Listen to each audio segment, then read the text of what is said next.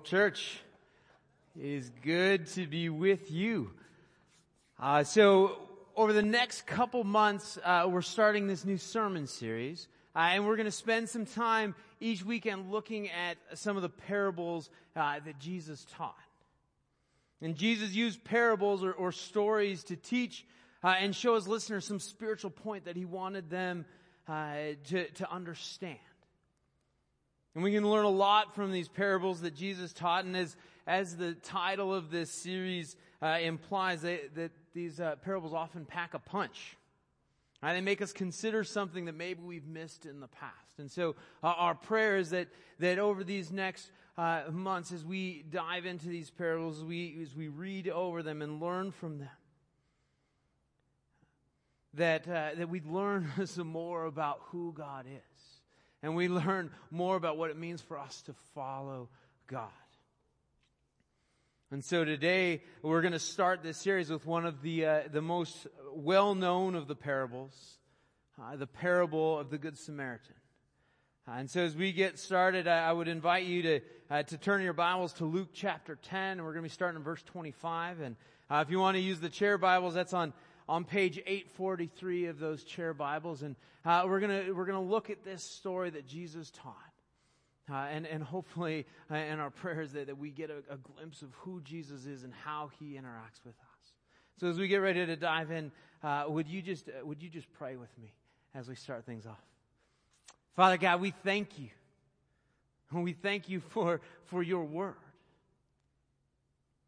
and that you have given us your word that we might know you. And Jesus, that's our prayer right now, that as we open up your word, that we would catch a glimpse of who you are. That you would show yourself to us as we look at this parable, that we would maybe see you in a new way. That we would understand more of who you are and what it means for us to follow you and surrender our lives to you, Jesus. And so we ask that you would meet us here. We ask this in your name. Amen. In all of Israel, life was governed by the law of Moses and the countless traditions that had been built up around the law. And throughout Israel, there were scribes and Pharisees. These were people who were experts in the law, who had spent their entire lives studying, memorizing, understanding the law so that they could know all about it and teach others. They were dedicated and they studied. They were without a doubt the experts in the law. So you can imagine being the experts, what many of the scribes and the lawyers were thinking as they started to catch wind and hear news about a man named Jesus. You see, during Jesus' ministry on earth, he created quite a commotion. Right, throughout all of Israel, many of the religious leaders caught wind of it, right? They caught wind and heard about this teacher who was traveling around, and people were gathering to him, and they were starting to hear different rumors about this man Jesus. Right, they were starting here, as we see in Matthew chapter 7, that Jesus taught differently. He taught as one with authority. And Jesus was also, as he was teaching, the word was that he was performing miraculous signs. Now, some people were even saying that this man Jesus, he had authority over spirits.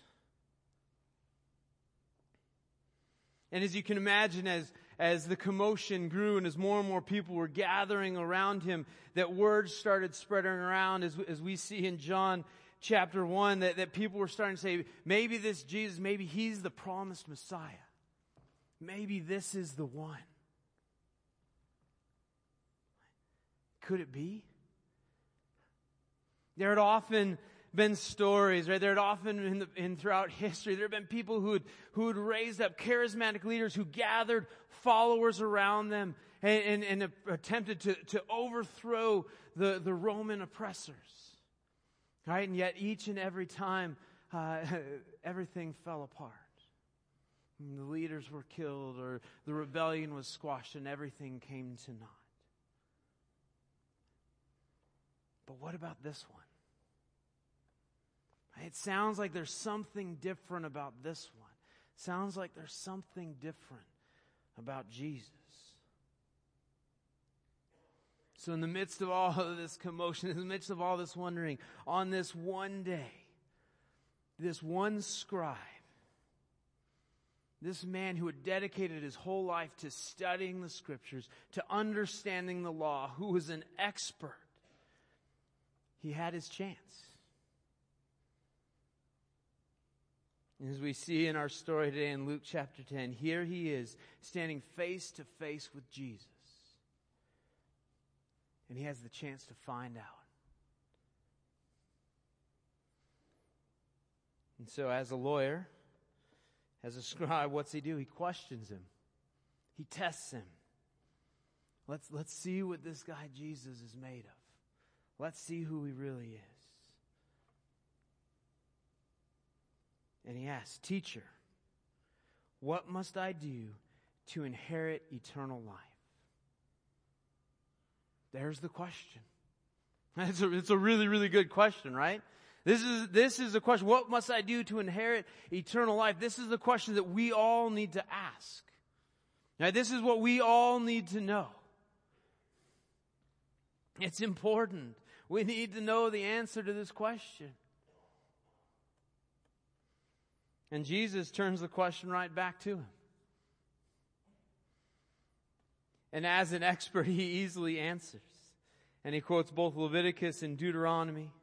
And we see in verse 27, he says, "Love the Lord your God with all your heart, with all your soul, and all your strength, and with all your mind. And love your neighbor as yourself." Now we see in the other Gospels, Jesus, when faced with some other Pharisees, he's asked the question and he answers the same answer. Right? That this sums up all the law and the prophets. This answer. And so in verse 28, when the scribe gives him this answer, Jesus says, "You have answered correctly. Do this and you will live." Let me ask you, how do others know my love for God? How can anyone really know my heart, know my soul? Right? How can anyone see how I love and measure my love for God in that capacity? Who can know a man's heart? And I think in that moment, right there, that scribe, he knew he couldn't fool God about his heart. He didn't measure up. He knew the answer, but he didn't measure up. Something else had taken the place on the throne of his heart. The thing that he loved above all else. And for that scribe, I don't know what it was for him specifically. I don't know what it was in his heart. But I do know it's the sin of idolatry. Right? It's the most natural, in its most natural state. Idolatry is taking something that isn't God and worshiping it as God. Right? And you all know what I'm talking about here. Right? Because you know this is true in your own hearts. It's the sinful state of all of mankind.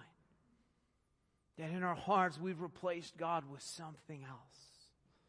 So again, I don't know what it was for that scribe. But we're not talking about a statue or shrine that we set up, right? It's not idolatry in that sense, right? That we're outwardly worshiping. We don't see it in that way. But what is that thing that takes center stage in your own heart, in your life? Is it pride? Is it comfort? Power? Security? Wealth? Relationships? You name it. We allow other things to take center stage in our heart. And so although we may know the answer to that question, love the Lord your God with all your heart, with all your soul, with all your mind, with all your strength, we know that we don't do that.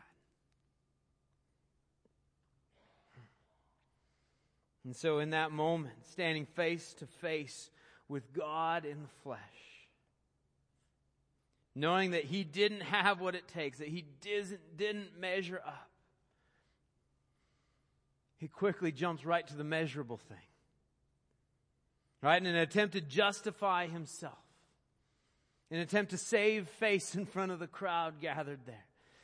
Right? In a feeble attempt to prop back up the facade that was crumbling in the presence of Jesus. He tries to highlight the one area in his life where he believes his resume looks good. And he asks, who is my neighbor? Thinking he dodged a bullet. He then listens to Jesus as Jesus tells this parable, this story of the Good Samaritan. So let's read that story really quickly. This is starting in verse 30. And in reply to that question, Jesus said, a man was going down from Jerusalem to Jericho when he was attacked by robbers. They stripped him of his clothes, beat him, and went away, leaving him half dead. A priest happened to be going down the same road, and when he saw the man, he passed by on the other side.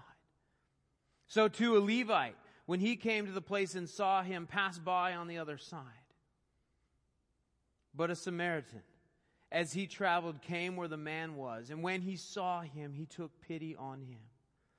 He went to him and bandaged his wounds, pouring on oil and wine. Then he put the man on his own donkey, brought him to an inn, and took care of him. The next day he took out 2 denarii and gave them to the innkeeper. Look after him, he said, and when I return, I will reimburse you for any extra expense you may have. For many of us, this is probably a familiar story. All right, we've heard it before. We've heard this story. We've heard the phrase. Right? Our whole society, their law is called the Good Samaritan law. Right? We're familiar with this concept. Right? We've got a guy heading off on a journey, beaten, robbed, and left for dead. And he's lying on the side of the road. He knows he doesn't have long unless someone comes to help. He knows he is hurt and needing someone to save him.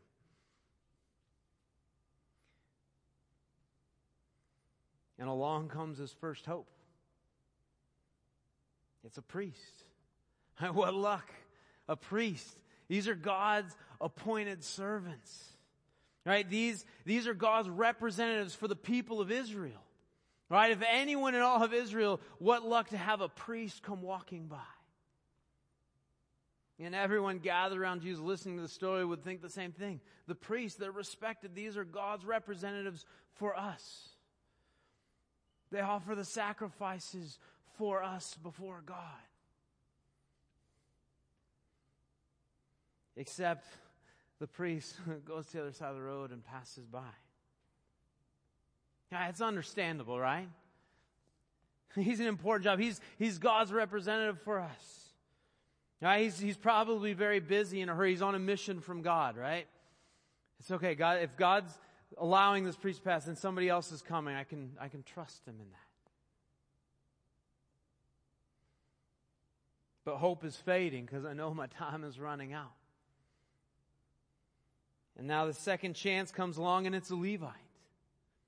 And again, for those sitting around Jesus listening to this story, their mind goes right. They understand what Levites are. Right? It's not quite the same distinction as the priest. But the Levites were the family that the priests were called out of. Again, the Levites, the whole tribe of Levi was set apart for God. They were the servants in the temple. They were the servants of God's people. They were God's chosen, amongst His chosen. But once again, the Levite crosses the road and passes him by. Now in this parable, as Jesus is telling it, here's where the punch comes in. The next person could have been anyone. Now, there are hundreds of different people living in Israel that could have passed by and helped this man. But who comes? As the man lies there, all hope fading, along comes a Samaritan. The Samaritans hated and despised half-breeds.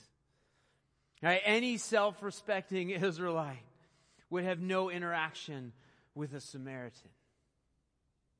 A healthy Samaritan comes along, you would have crossed the road and walked by. And so as the crowd's sitting around Jesus, I'm sure there are quite a few jaws that dropped. As Jesus continues his story, that it's the Samaritan who stops and helps this man.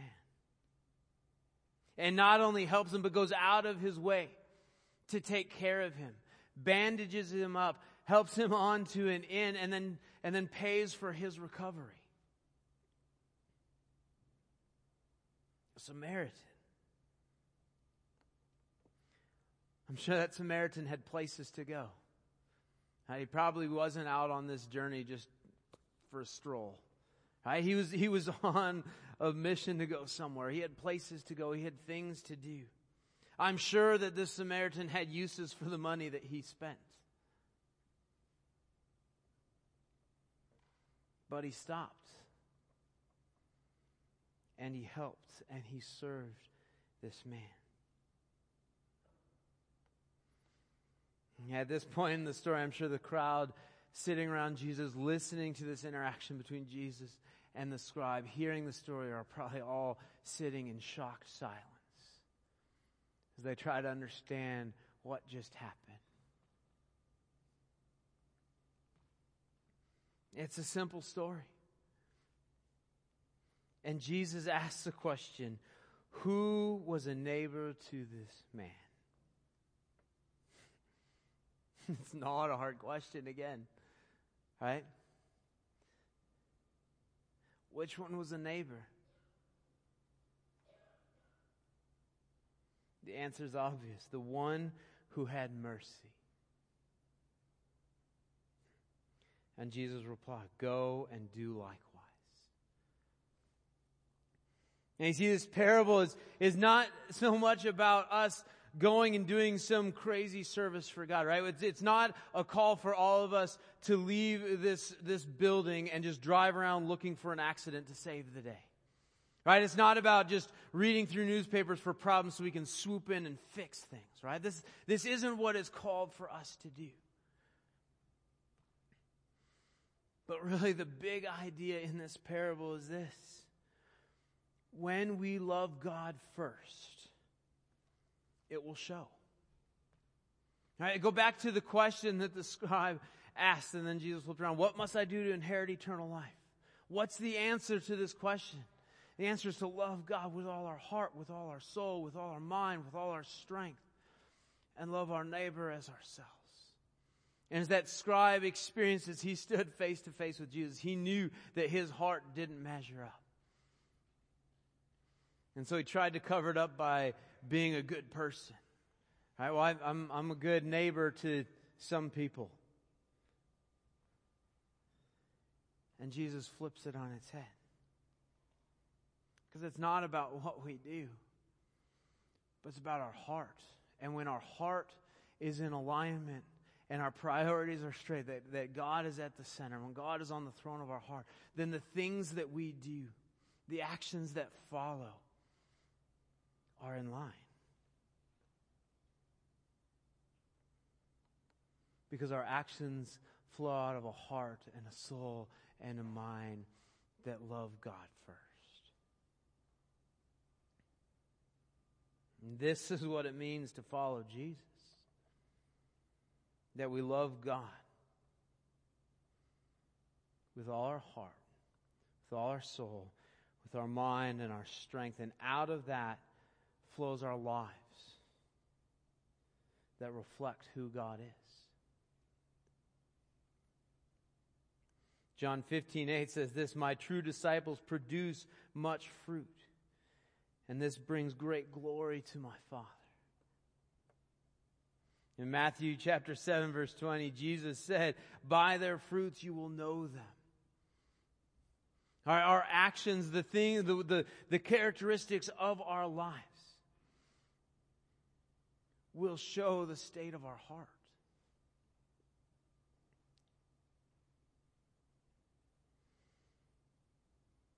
The way that we treat others, the way that we live our lives reveals the state of our heart. It's a nice little punch in that parable, right? But the fun with this parable is that there's a second one. You see, you notice in this story, we quickly hear this story, we hear the story that Jesus taught, and we quickly align ourselves with the Samaritan. Right? We recognize our need to be the hero. The one who comes in and fixes and saves the day, who's a good neighbor. But the reality is, we're like the traveler. We're like the man. Robbed and beaten and left for dead by sin.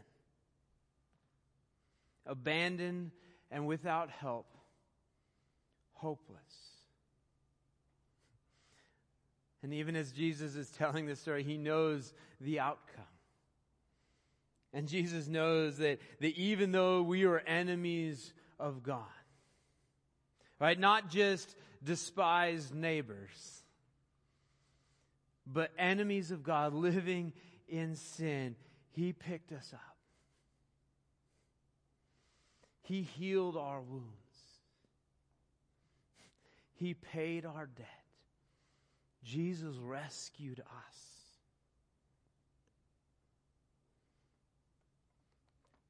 In this story, we see the picture of the gospel. Jesus didn't just tell us this story, this parable, so we would know what to go and do. As any good teacher, He went further and He modeled it for us.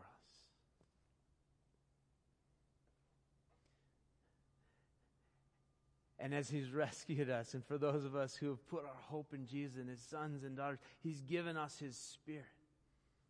And He's given in us a new heart. And we have the opportunity to realign our lives with Jesus. And that even though in this moment,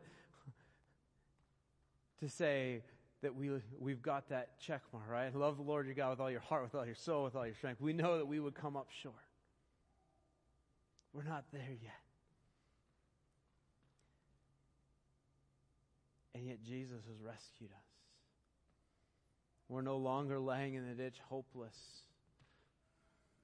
because Jesus was the Good Samaritan for us. And He came and He saved us. Would you stand and pray with me as we close?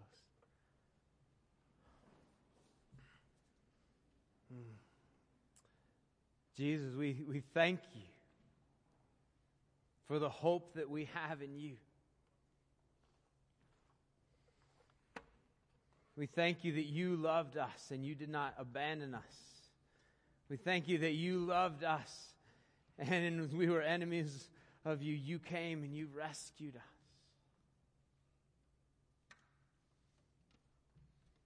And Jesus, we thank You that even as we stand in front of You knowing that we don't measure up, You've given us hope.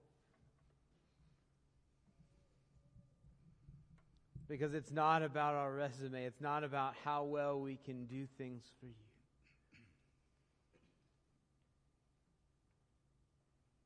Because You did it all for us on the cross.